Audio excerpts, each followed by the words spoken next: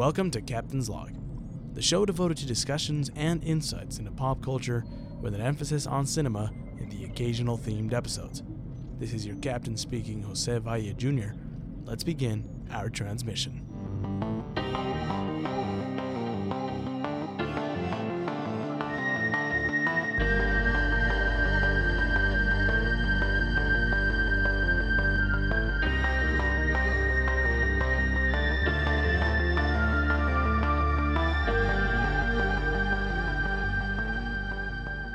Star date 01/21/2020. Welcome back, everybody, to another episode of Captain's Log. It has been a minute since you last heard my lovely voice, but to make up for it today, I think we should have a real good episode. Or at the very least, one that will leave you angry at my choices, which, hey, at least it'll make an impact on you. That's all that matters, right? Today, we are going to be taking a look at my choices for the best films of the previous decade, so from 2010 to 2019, which, isn't it crazy that we are now in a new decade? We are in the 2020s, baby. Who knows what this decade could hold? I mean, probably just more climate change and pollution and a step closer to our eventual demise, but don't even think about that. Don't even worry about it, all right? I am sorry about the super long break between episodes. The last one came out like November something. I meant to do some episodes before I went home to Utah, so I meant to do some episodes within like the last couple weeks of November and like the first week of December. And I was going to do a Christmas must-watch episode like we did for Thrills or Kills, but a Christmas version with Mason Schrader, friend of the podcast. Friend of the log. That's what I'm going to start saying. But I ended up leaving before we could do that. And then when I went home, I traveled around a lot more in December than I expected. I decided to have an episode up at the start of January and even record some other episodes with some real fun guests to premiere later, to release later on. But I ended up getting like super deathly sick right after New Year's, and that like totally trashed my plans. So I am sorry about that, but I'm pretty sure I had the flu. So I was like in bed for 4 days and I couldn't get up, and it's the worst because it ruined a ton of plans that I had for that last week. But it's okay because I have some real fun topics planned for this year, and I think I'm now going to stay consistent with 2 episodes a month, that 2 episodes a month schedule that I talked about doing. But before we jump into the news, I do want to share some rather exciting news about me with you all. I know you're tired of my rambling, but hang in there. The short film I co-wrote and directed, Static, has been accepted into its first film festival, which is awesome, the Butch Cassidy Film Festival in southern Utah. So thanks again to all our friends and family who supported us through the production, and to all of you who donated towards our festival fees. If you would like to attend the festival, to support the film, you can find the information on the festival's Facebook page, so just look up Butch Cassidy Film Festival. It's supposed to be, I think, the 3rd through the 8th. If you haven't already, you can watch Static on my personal YouTube channel, Jose Valle Jr., or on my new channel, Animal Productions, which is where I will be posting all my short films and other fun and exciting content like movie essays and scene breakdowns. So go check it out and subscribe. And while you're at it, subscribe to the podcast's official YouTube channel, Captain's Log, where you can find the episodes for those of you who get your podcasts or prefer to get your podcasts from YouTube. Anyway, with that out of the way, let's get into Did You See the News?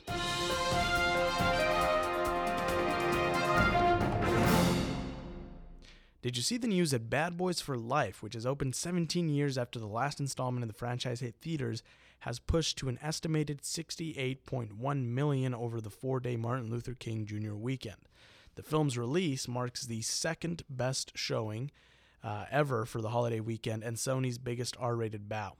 The action comedy also did great overseas, where it collected $37.3 million from 39 markets for a global debut of $107.3 million. The film sees Martin Lawrence reunited with superstar Will Smith.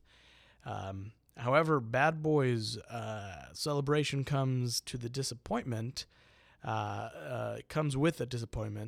of fellow superstar Robert Downey Jr., as Universal's Dolittle wasn't so fortunate at the weekend box office. The big budget effort made on a budget of approximately $175 million has collected a measly $30 million in its 4-day debut. At this rate, it seems that the family movie could lose tens of millions for Universal, unless, of course, it performs well overseas. While Dolittle hoped to create a new chapter in the story about the man who can speak to animals, it was ravaged by critics, while audiences were less than impressed by it. Audiences gave it a B cinema score, and the film was actually supposed to come out in May, but was delayed twice as Universal rushed to rework elements of the story and complete reshoots, which is never a good sign for your movie. It also should be noted that the director Stephen Gaghan of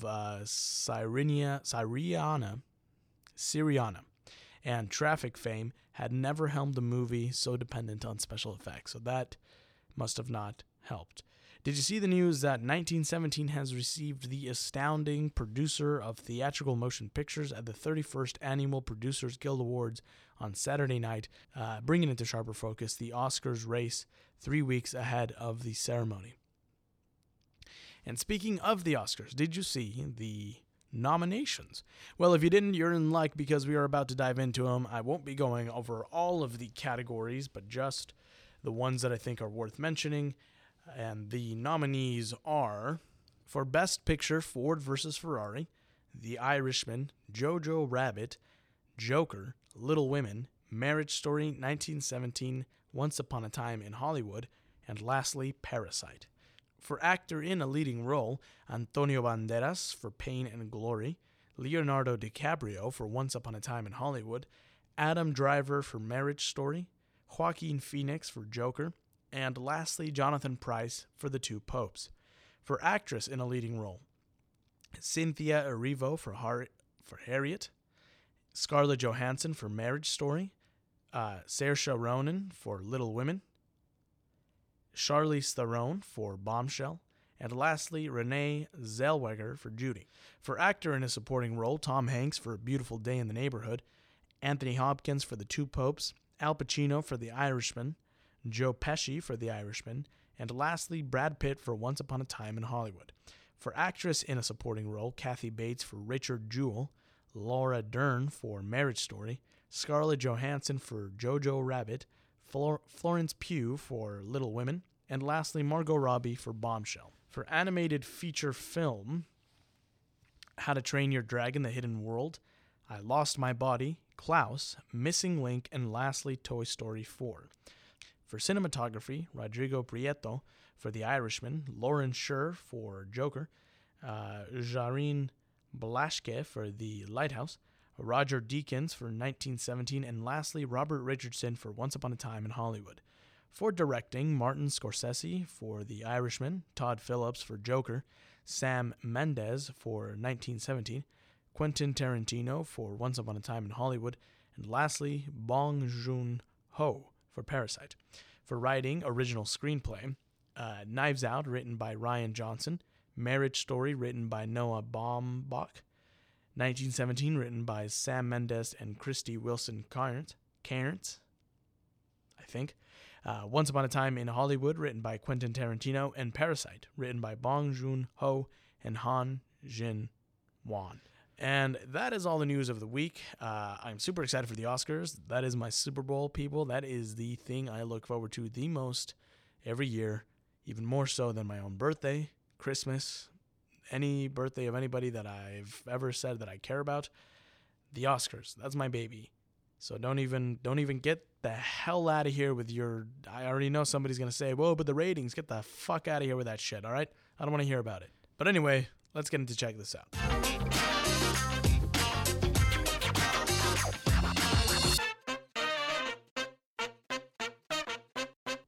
All right, let's get right into it. I don't have that many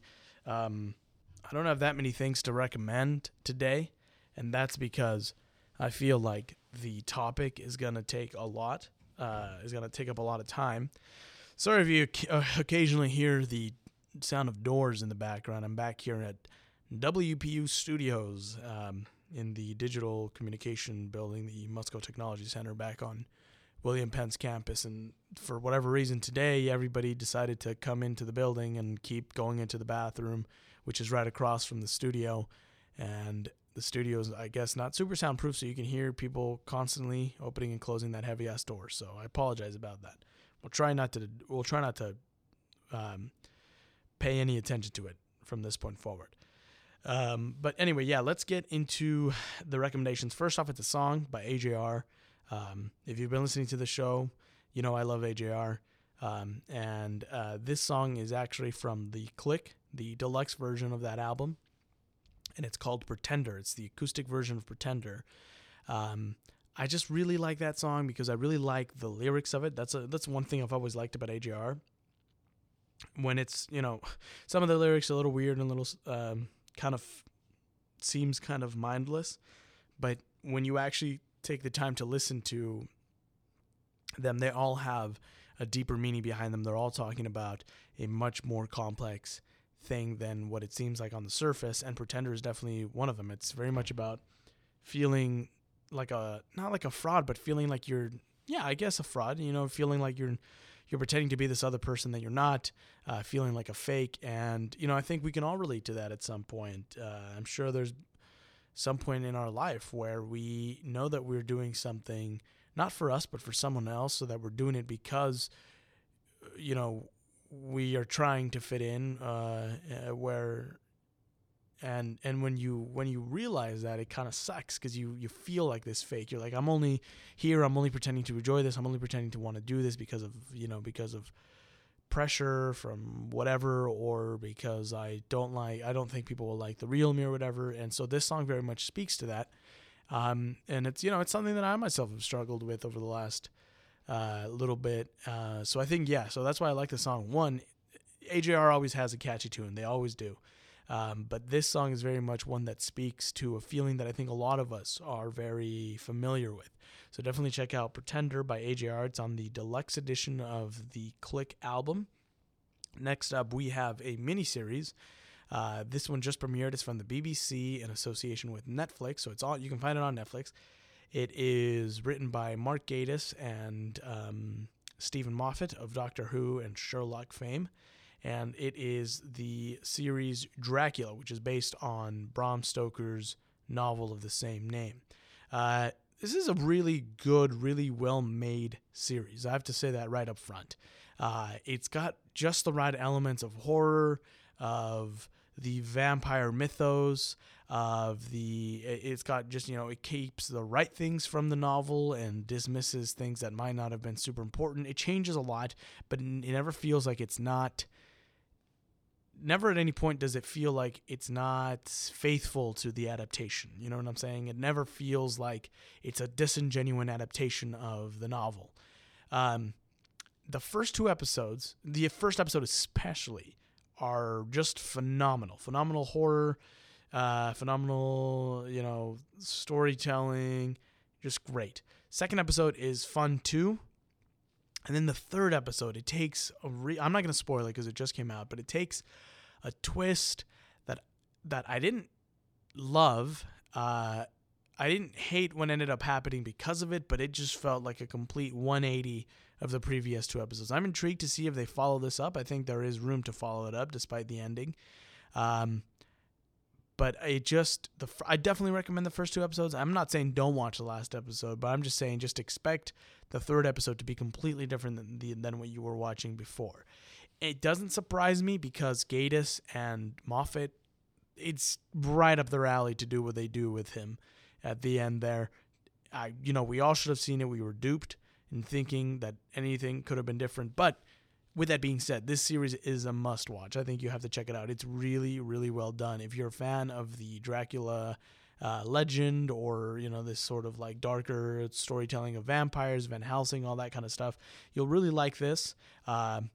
The performances in it are pretty good. The guy who plays Dracula especially stands out.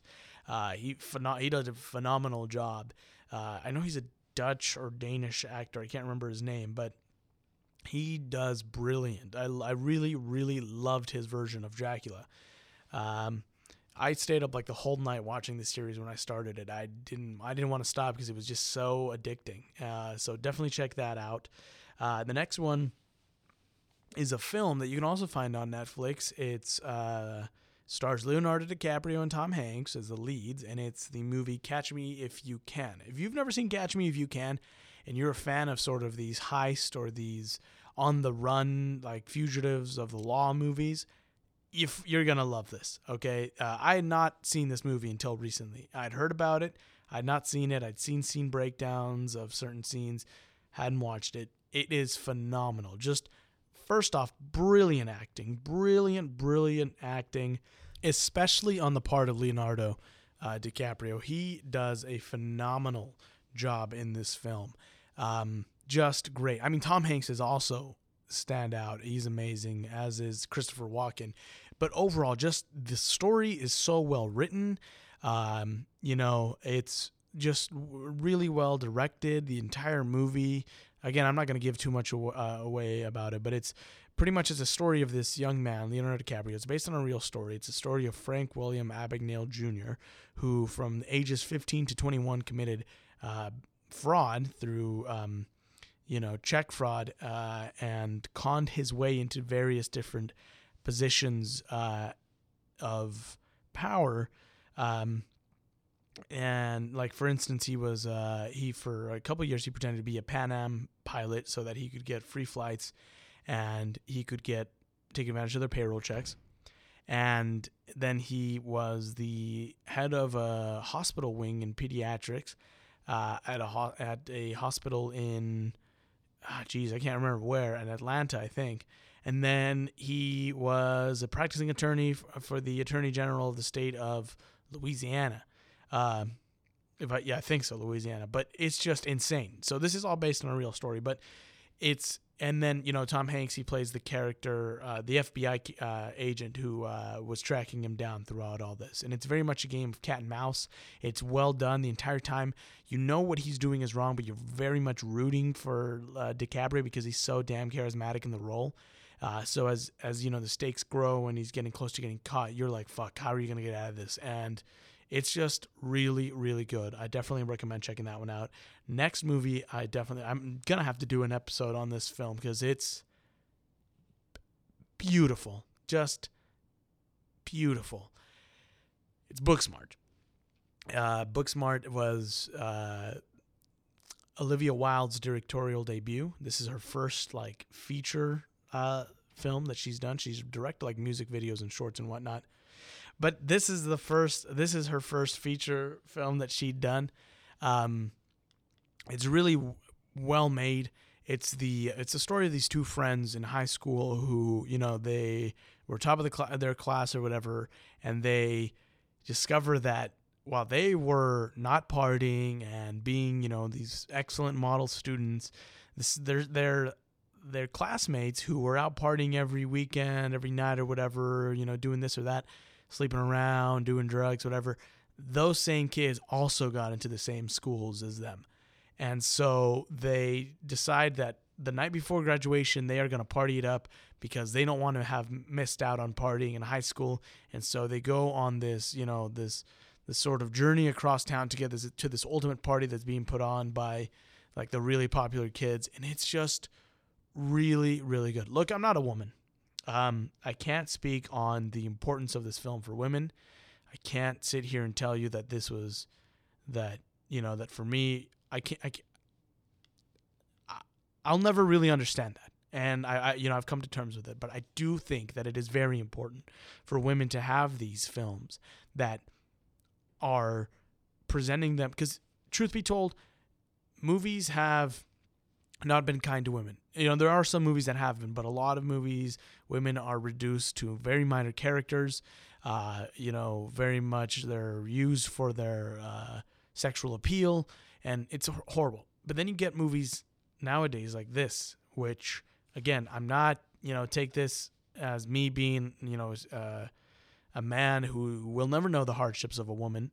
But this film is very much, you have these two powerful leads, and it's a movie about, girlhood and the sort of bond of this female friendship. I've seen it in my friends, but I've never seen it portrayed on the big screen like that. And for me, it's like, some have called it the Superbad for women. I disagree completely. I think this film is its own thing. I don't think it needs to be compared to anything. Booksmart is the Booksmart for women. It is just such a powerful, a female-centric, female empowerment film, but that's not the whole basis of the film. You know what I mean? That's very much just ingrained into the writing, ingrained into the characters, ingrained into the world, but it's not the forefront of it. But it's just great. Everybody should watch this movie. It's amazing. I really love this depiction of these girls. I love their performances. I love it's really, really good. I love that it's a female director. It was mostly female writers. It's just such a good movie. One of my favorites that I've seen this year. So definitely check out Booksmart. It has Jonah Hill's sister, and I can't remember the other actress's name, but they're both really great. So check that out. Anyway, let's get into the topic, starting with the first year, 2010. 2010 was actually a good year for movies. It gave us the first part of the epic conclusion of the Harry Potter saga with Deathly Hallows Part 1, the brilliant animated DreamWorks movie Megamind that taught us that our beginnings don't have to determine our destinies, the raunchy and colorful Kick-Ass whose lead learned that pursuing one's dream of becoming a superhero in the real world came not only with responsibilities, but real danger. DreamWorks' other beautiful animated film, How to Train Your Dragon, a story much like Megamind about finding your place in the world and the idea that great heroes can come from anywhere. The fascinating story of Mark Zuckerberg and his historic, life-altering creation of the media behemoth that is Facebook in The Social Network, the reimagining of the 80s classic The Karate Kid starring a very young and very different from today Jaden Smith, and the conclusion of Andy's journey with his toys, and for many the conclusion of their childhood with Toy Story 3. The kind of great franchise-changing Predators, Christopher Nolan's mind-bending dream heist film Inception, Disney's modern twist on the princess story with Tangled, and of course, show favorite and previous topic, Tron Legacy, which brought back a nostalgic property and improved on it while telling a compelling story at its core. But my pick for 2010 has to go to Edgar Wright's Scott Pilgrim vs. the World. Scott Pilgrim must defeat his new girlfriend's 7 evil exes in order to win her heart. Look, right off the bat, if you know me or you know anything about me, you know that I chose this movie because it has incredible directing. The directorial style in this is amazing. Edgar Wright has this I think, style that will never be able to be replicated exactly as it is. He's got this whole thing where he makes transitions interesting. Every transition is done in a beautifully different way than to what we're used to, and he's very much about these sort of quick cuts, and that aren't just quick cuts. They're quick cuts that are adding to the feeling of the film, that make you feel the fastness and the pace of the scene. He also is a brilliant comedic writer who embeds this sort of not in-your-face comedy style into his movies, and he manages to get these great performances out of all his actors. And everything in the background has a reason. Everything, it's great, and it really shows in this film that he has this directorial style unlike anybody else. It also has fantastic editing and pace. Like I said, going along with it, it's an actiony kind of fun movie, and it shows through the editing and through the pace of the scenes and the pace of the dialogue. It uses the strangeness of the source material to its advantage. It's based on a comic book run that's supposed to be set in a video game world, and it doesn't stray from that. It's not afraid to accept that and to accept its source material. A lot of movies nowadays they change drastic. I mean, Percy Jackson and the Lightning Thief, for example, changed so many drastic key elements of the story, but not Scott Pilgrim. It uses the whole video game aspect. When an enemy is defeated, coins are shown. Coins are left behind. There's a really fun part where Scott goes to pee, and you see a little pee bar next to him. kind of like you would with like health or whatever, and it depletes as he finishes peeing.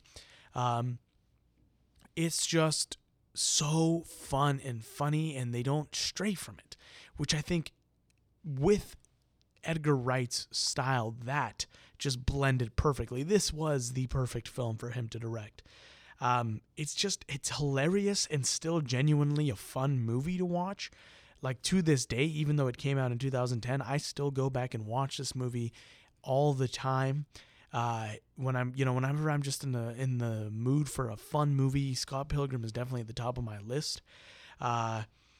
It's just great performances from very recognizable stars. I mean, you have Michael Cera, Mary Elizabeth Winstead, Chris Evans, Brandon Routh.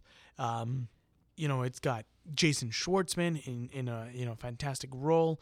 It's just all around a fantastically fun, energetic movie with really great directing, great editing, great pace, great performances, killer story, and it's fun from beginning to end. In 2011, we saw the continuation and early beginnings of the Marvel Cinematic Universe with Thor and Captain America: The First Avenger. One, a fantastic origin story that presented a character that would come to be the center and overarching hero of Marvel's Infinity Saga, and the other was Thor. Fans of that 70s show got a great Topher Grace performance in the fun and risque Take Me Home Tonight, the conclusion to the Harry Potter franchise with Deathly Hallows Part 2, the brilliantly fun and touching Blue Sky movie Rio, featuring a great voice cast and perhaps Jesse Eisenberg's most fitting role, that of an awkward blue macaw. We were also given the conclusion to the horror master Wes Craven's franchise that revitalized the slasher genre with Scream 4. We also got the best of the Fast and Furious franchise with Fast 5, which saw the series still grounded in reality and featured amazing action pieces and great performances from a fun and exciting cast. The return of Jack Black's Poe and Kung Fu Panda 2 that managed to follow up the smash hit that was the first film while still presenting a well-crafted and meaningful story. And of course, we got the first film in a series that seemed to be the salvation of the X-Men saga with First Class, which presented us with McAvoy and Fassbender as the iconic Charles Xavier and Eric Lehnsherr in their early days. And lastly, we saw Shia LaBeouf's last involvement in the Transformers franchise with Dark of the Moon, in which the Autobots suffered the loss of many of their beloved members at the hands of someone they considered an ally. However, for my pick, we are going with a much more tame take on the captured alien story with the seminal film that would lay the groundwork and it seems would heavily inspire a popular Netflix series and has been a previous show topic, Super 8. During the summer of 1979, a group of friends witness a train crash and investigate subsequent unexplained events in their small town. This movie is, I've done a whole episode about it, so we know how I feel about this movie right off. So with that, let's just, kind of hit the bullet points on this. It's got great directing, just a fantastic job from J.J. Abrams. It's great performances from the child cast.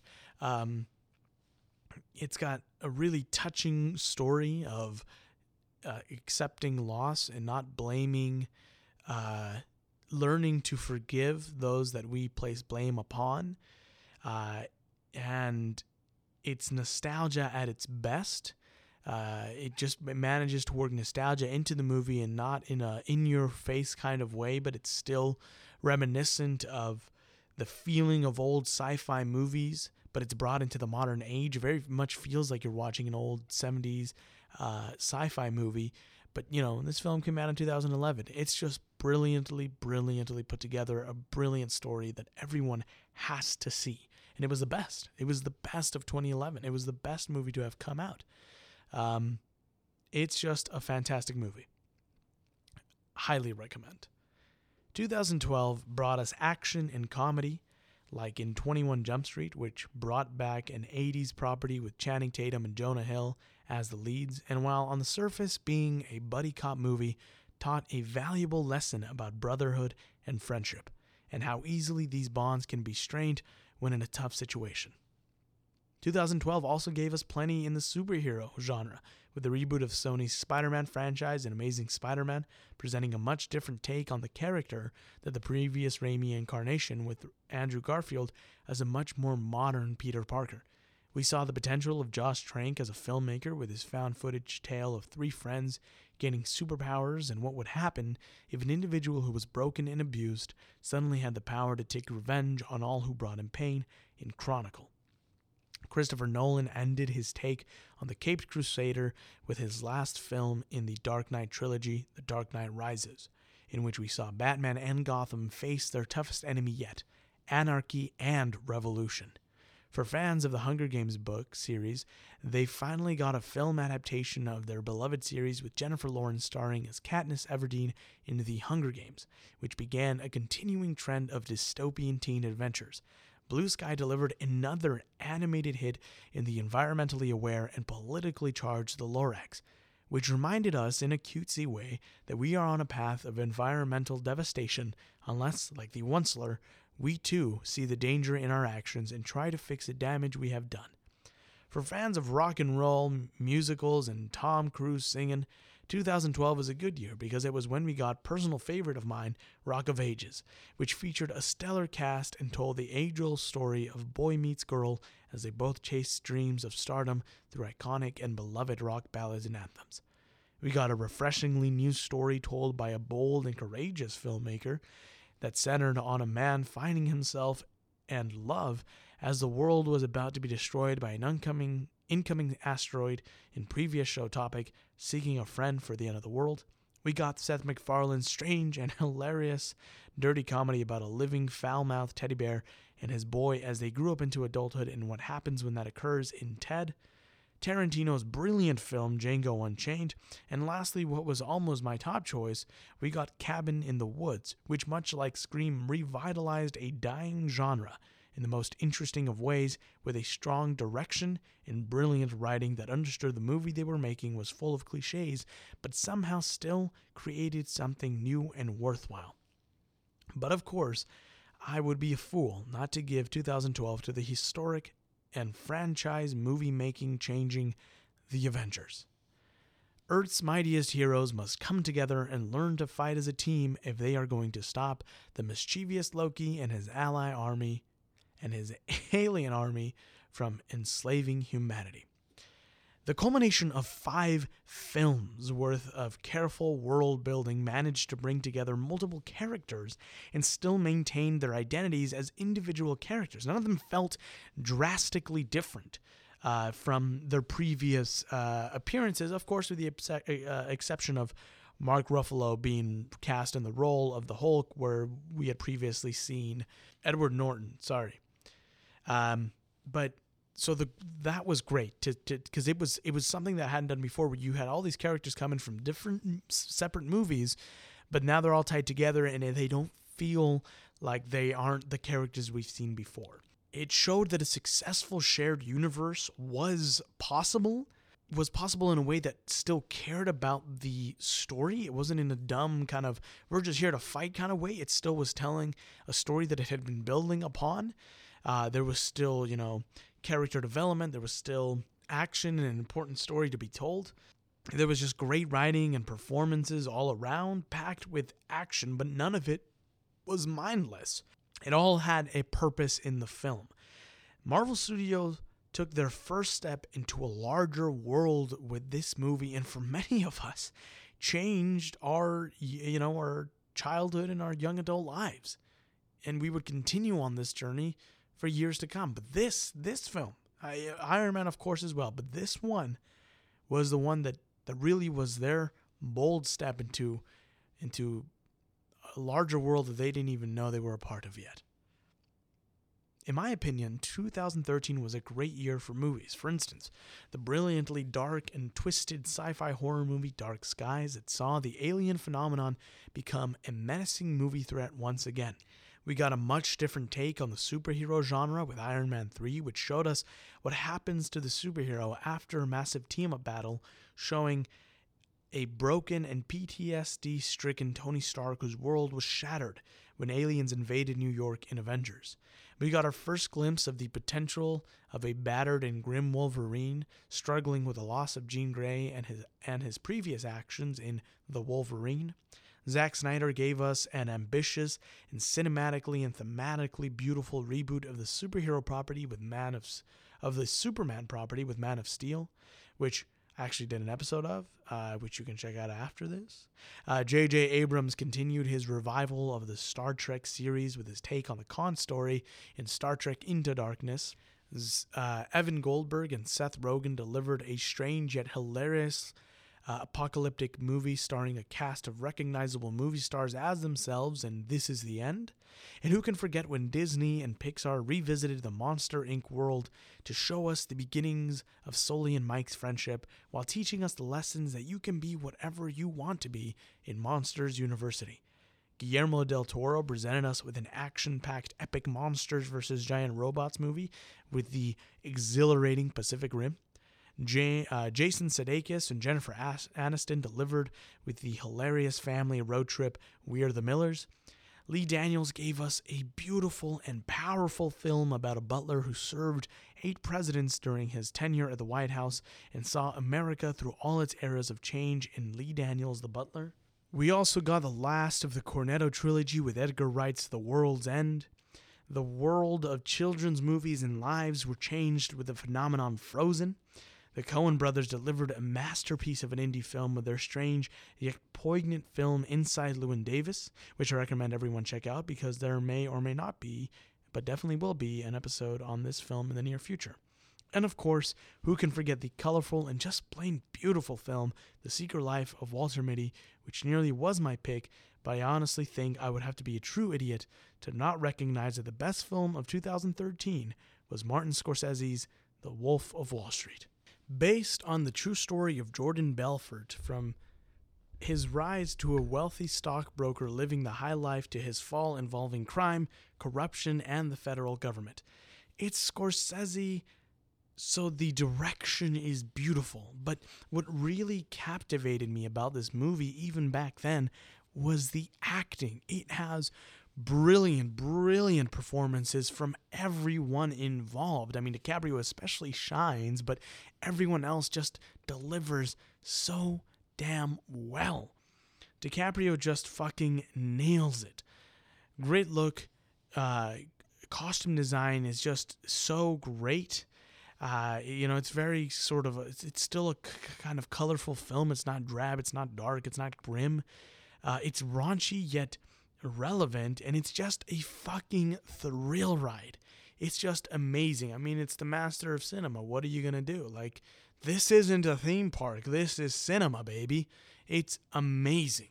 And then, almost as if there was something in the water in 2014 starting to give us even better titles, starting with James Gunn's awesomely wondrous superhero movie, Guardians of the Galaxy. We also, of course, got the hilarious comedy gems that were What We Do in the Shadows and A Million Ways to Die in the West. The Russo brothers began their careers with Marvel, delivering the spy thriller action film Captain America: The Winter Soldier. Universal tried to lay the groundwork for their dark universe with the fun and mythos-changing Dracula Untold. We also got what I think often gets overlooked as a great animated superhero adventure, Big Hero 6. Gareth Edwards somehow crafted an interesting Godzilla film by teasing us throughout the entire film with a giant monster fight, only to deliver at the very last minute with Godzilla. And of course, if you listened to my Thrills or Kills Part 2 episode, you knew I'd have to mention that we also got a different addition to the horror movie pantheon with David Robert Mitchell's It Follows. The controversial and somewhat offensive yet relevant The Interview, which led to Sony getting their emails hacked and all their dirty little secrets and opinions being read by millions. The highlight of the X-Men franchise with Days of Future Past. The sequel that spelled doom for Sony's plans for a Spider-Man cinematic universe and led to Spidey being shared with Marvel Studios' The Amazing Spider-Man. The adaptation of the, though unfaithful, still enjoyable and moving The Giver. Matt Reeves gave us the sequel to the Rise of the Planet of the Apes film with Dawn of the Planet of the Apes, which saw which saw the continuation of Caesar's story, the bright and energetic Lord and Miller box office hit The Lego Movie. We also got a movie I've mentioned before, I'm sure of it, The Strange and Twisted, As Above, So Below. But for me, it has to go to a man whose films have been instrumental in changing my way of life, Damien Chazelle, in his film that got him to where he needed to be to deliver his masterpiece in 2016, 2014's Whiplash. A promising young drummer enrolls at a cutthroat music conservatory where his dreams of greatness are mentored by an instructor who will stop at nothing to realize a student's potential. So, Chazelle made this movie in order to get the proper funding that he needed for La La Land. But that doesn't mean that this movie's not fucking amazing. The directing in this is just brilliant. It's a very tame yet not at all film. You know, on the surface as you're watching it, it seems like a very small centered story, and it is, of course, but it's not at all. You know what I mean? It's so violently moving and dramatic.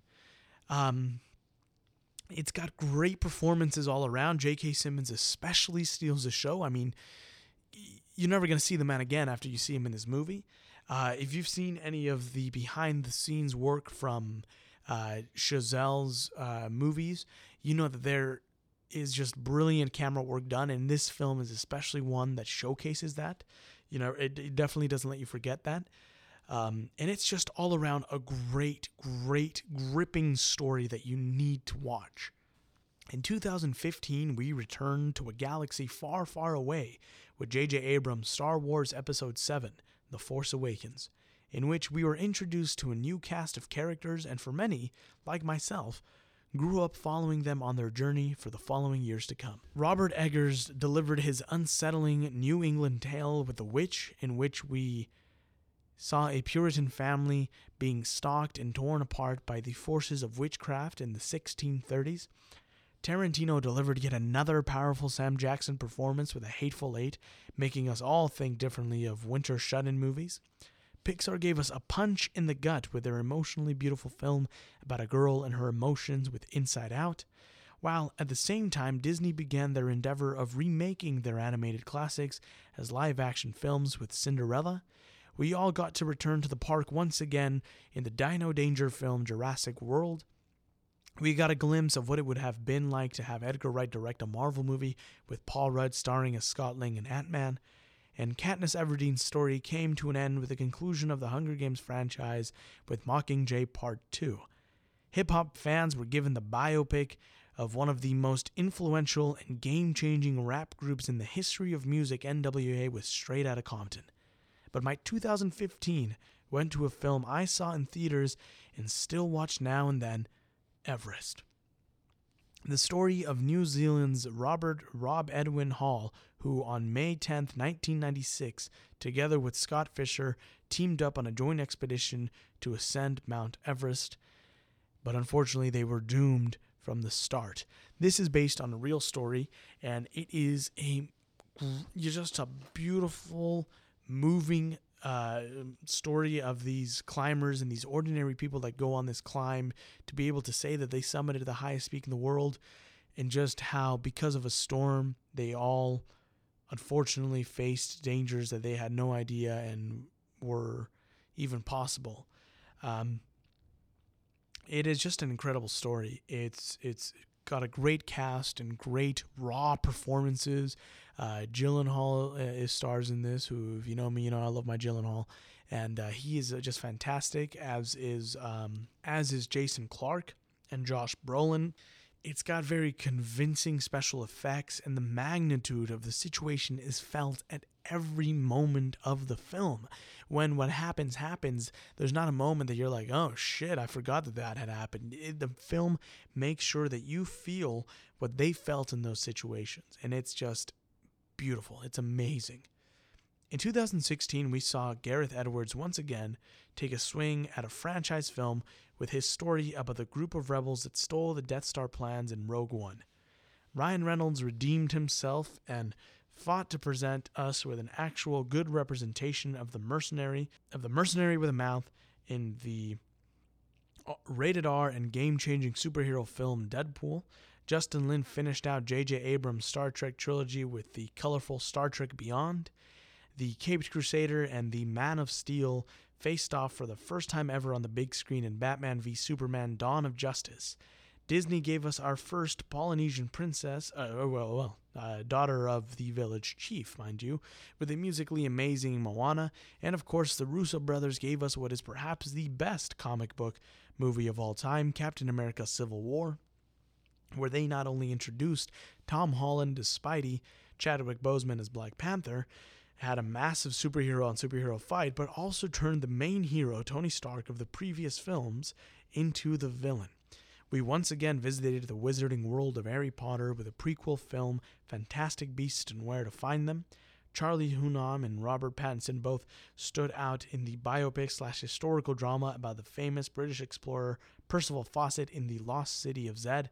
Benedict Cumberbatch stepped into the role of the MCU's Sorcerer Supreme in Doctor Strange and opened the world of Marvel to the magical and mystical side of things. If you know me, you know that 2016 was a defining moment of my life because of one film, and thus it is a no-brainer that it earns the title of Best Film of 2016, La La Land. While navigating their careers in Los Angeles, a pianist and an actress fall in love while attempting to reconcile their aspirations for the future. You know, I am going to do an episode on this movie at some point, but I'm waiting for the right time because when I talk about this movie, that'll be the most that I ever really talk about a film. It has great directing, just beautiful, beautiful, amazing, what I strive to one day be able to do directing. It's got a great composing and scoring, a fantastic score and soundtrack. Great performances from everyone involved. John Legend, J.K. Simmons for the brief time that he's in it. Of course, Emma Stone and Ryan Gosling. And it's just phenomenal camera work and cinematography. It's just so beautiful. The color grading and the color palette for this film, it's just amazing. It's just this bright and colorful world of Los Angeles, and it's got great costuming, a beautiful visual aesthetic that stays with you even long after you've seen it. And of course, it's just a fucking killer story with a hell of an ending that taught me so much, not just about movie making, film writing, but about myself and life. It's just a beautiful movie. It's my favorite movie of all time, and it is perhaps one of the most beautiful pieces of cinema that has been created in the last 10 years, definitely in the last 20 years. It's amazing. I think everyone at some point in their lives has to watch this film. It was definitely robbed at the Academy Awards. Don't get me started. Moonlight is a fantastic film as well, but La La Land is a testament of the greatness of filmmaking and storytelling. In 2017, we got what is perhaps the most controversial and dividing Star Wars film, The Last Jedi, but is easily my favorite, as we saw a much different Luke than what many of us were used to, and were presented with many lessons such as failure is a learning opportunity that should not be forgotten about, and a great hero can come from anywhere. You don't have to be from some special bloodline.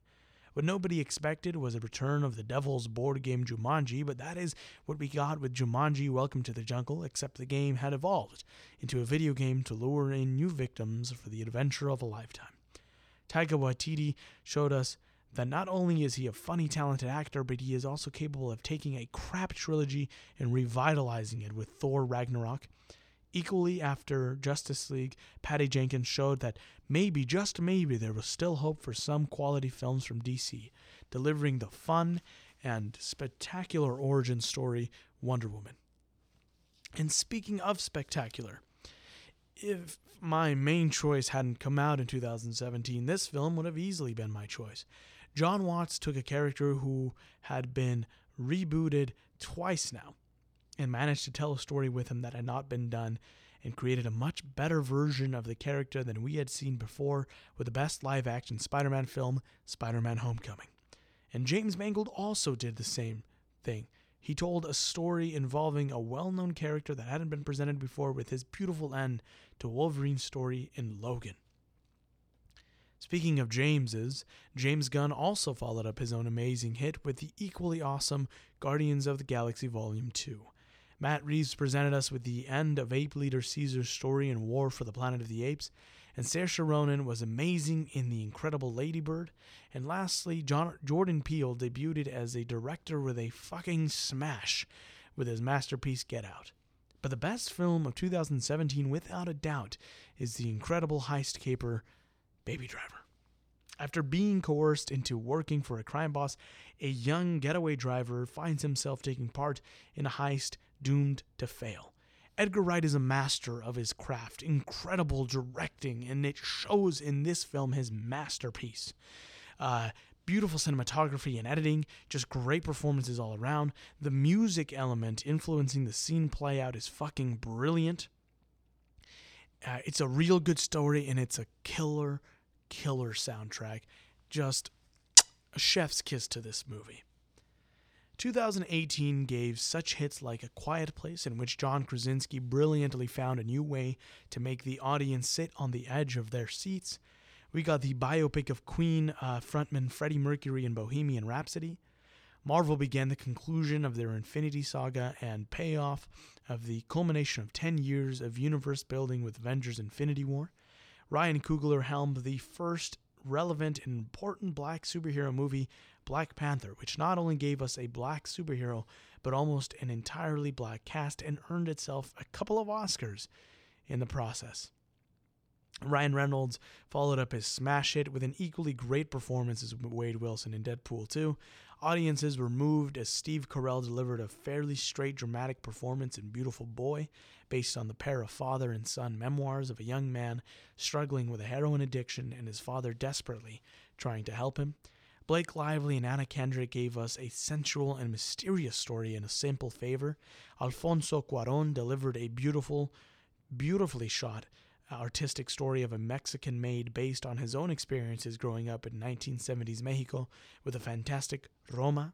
And lastly, we got what might be perhaps the best Spider-Man movie, Spider-Man Into the Spider-Verse, a film that redefined who Spider-Man is and delivered on Stan Lee and Steve Ditko's message that anyone can wear the mask and be amazing.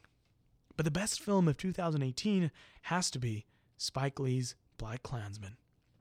Ron Stallworth, an African-American police officer from Colorado Springs, Colorado, successfully manages to infiltrate the local Ku Klux Klan branch with the help of a Jewish surrogate who eventually becomes its leader, based on actual events.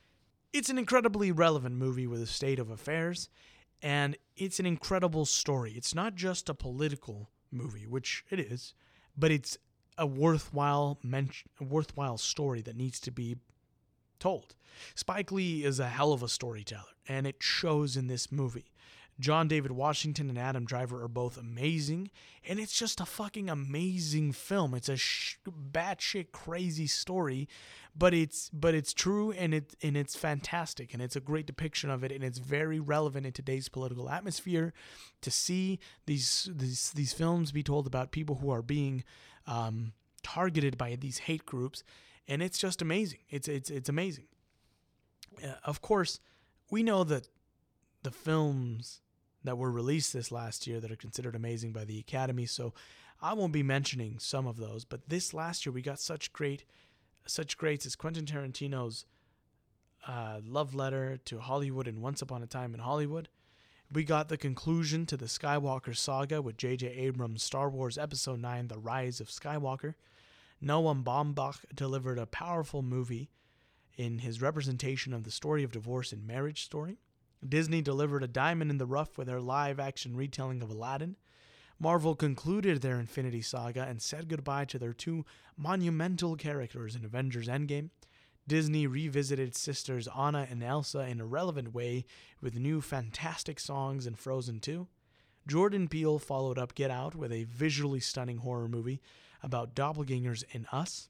Olivia Wilde made her debut as a feature film director with the moving and fun Booksmart.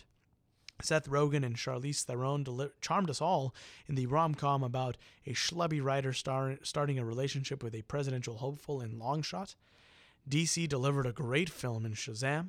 Disney wrapped up the story of their living toys in Toy Story 4, and in the meantime wrapped up all of our childhoods and punched us in the gut once again. We saw Spidey adapt to a world without Tony Stark while facing a new threat on a trip abroad in Spider-Man Far From Home. We saw Shia LaBeouf shine in a film about friendship and the importance of the content of our hearts rather than our appearances or disabilities in The Peanut Butter Falcon. And lastly, we saw the amazing writing talent of Rian Johnson on display with his colorful whodunit Knives Out. But by far, the most moving and beautiful film I saw this year that presented an intelligent and meaningful story while showcasing the art of filmmaking has to be Taika Waititi's brilliant political anti-hate satire, Jojo Rabbit. A young boy in Hitler's army finds out his mother is hiding a Jewish girl in their home. I'm getting goosebumps just thinking about this movie. If you haven't seen Jojo Rabbit, do yourself a favor, go watch it now. It's back out because of its nomination for an Oscar, so you can find it. You have to see this movie in theaters. If not, then fucking watch it when it comes out on digital or is available for rent. It's just a beautiful film. It's got a great cast, great performances from everyone involved, including its child lead, who delivers a powerful performance in this. It's moving and it's a relevant and timely story. Now, more than ever now, it tells this story of the dangers of hatred, of blind hatred, not understanding one another. And it teaches us that because people are different from us, it doesn't mean that they are bad or evil. That because times are tough, it doesn't mean that we should blame a specific group for our struggles. It's a great message and a great theme. It's got great wardrobe, a colorful setting and a colorful world. It's beautiful, beautifully fun cinematography. And in a word, it's just perfect. It's perfect. And you should all go and watch this film because it is amazing. And with that, it's time to wrap the show up. If you like the show, make sure to leave a 5-star review, which you can do in-app. I'd really appreciate it. Plus, it really helps the show, and I'll read your review on the show. You can support the show by going to patreon.com/captainslogcast and donate $1, or similarly, you can also donate whatever amount you'd like on Venmo by Venmoing J-Valle27. Anything helps keep the lights on. Remember, if you donate, it all goes towards improving the show, getting better recording equipment, etc., and it helps with my other creative endeavors, for example, my short films. And of course, if you donate, not only will I be really, really thankful, you'll help me on my creative journey, but you will also get a shout out on the show. You can follow me on Instagram at j.valle_ and the show on Twitter at captainslogpod. Let's try to get the show's Twitter to 50 followers, but I recommend movies on there and post show updates and tweet some occasionally funny things. You can also subscribe on YouTube, where you can find me as Jose Valle Jr. Make sure to tell all your friends and family about the show if you enjoy it, and if you disagree with some of my choices and you want to tell me why I shouldn't be allowed to live, please do so by writing into captainslogcast@gmail.com. You can also suggest episode topics, guests you'd like to have back on, or recommendations for Check This Out. Make sure to subscribe and download on Apple Podcasts, Spotify, and Google Play, and any other podcast directory. With that, everybody, we have reached the end of our show. Tune in next time at the same time and on the same frequency for another episode. I've been your Captain Jose Valle Jr., and this has been Captain's Log. End of transmission.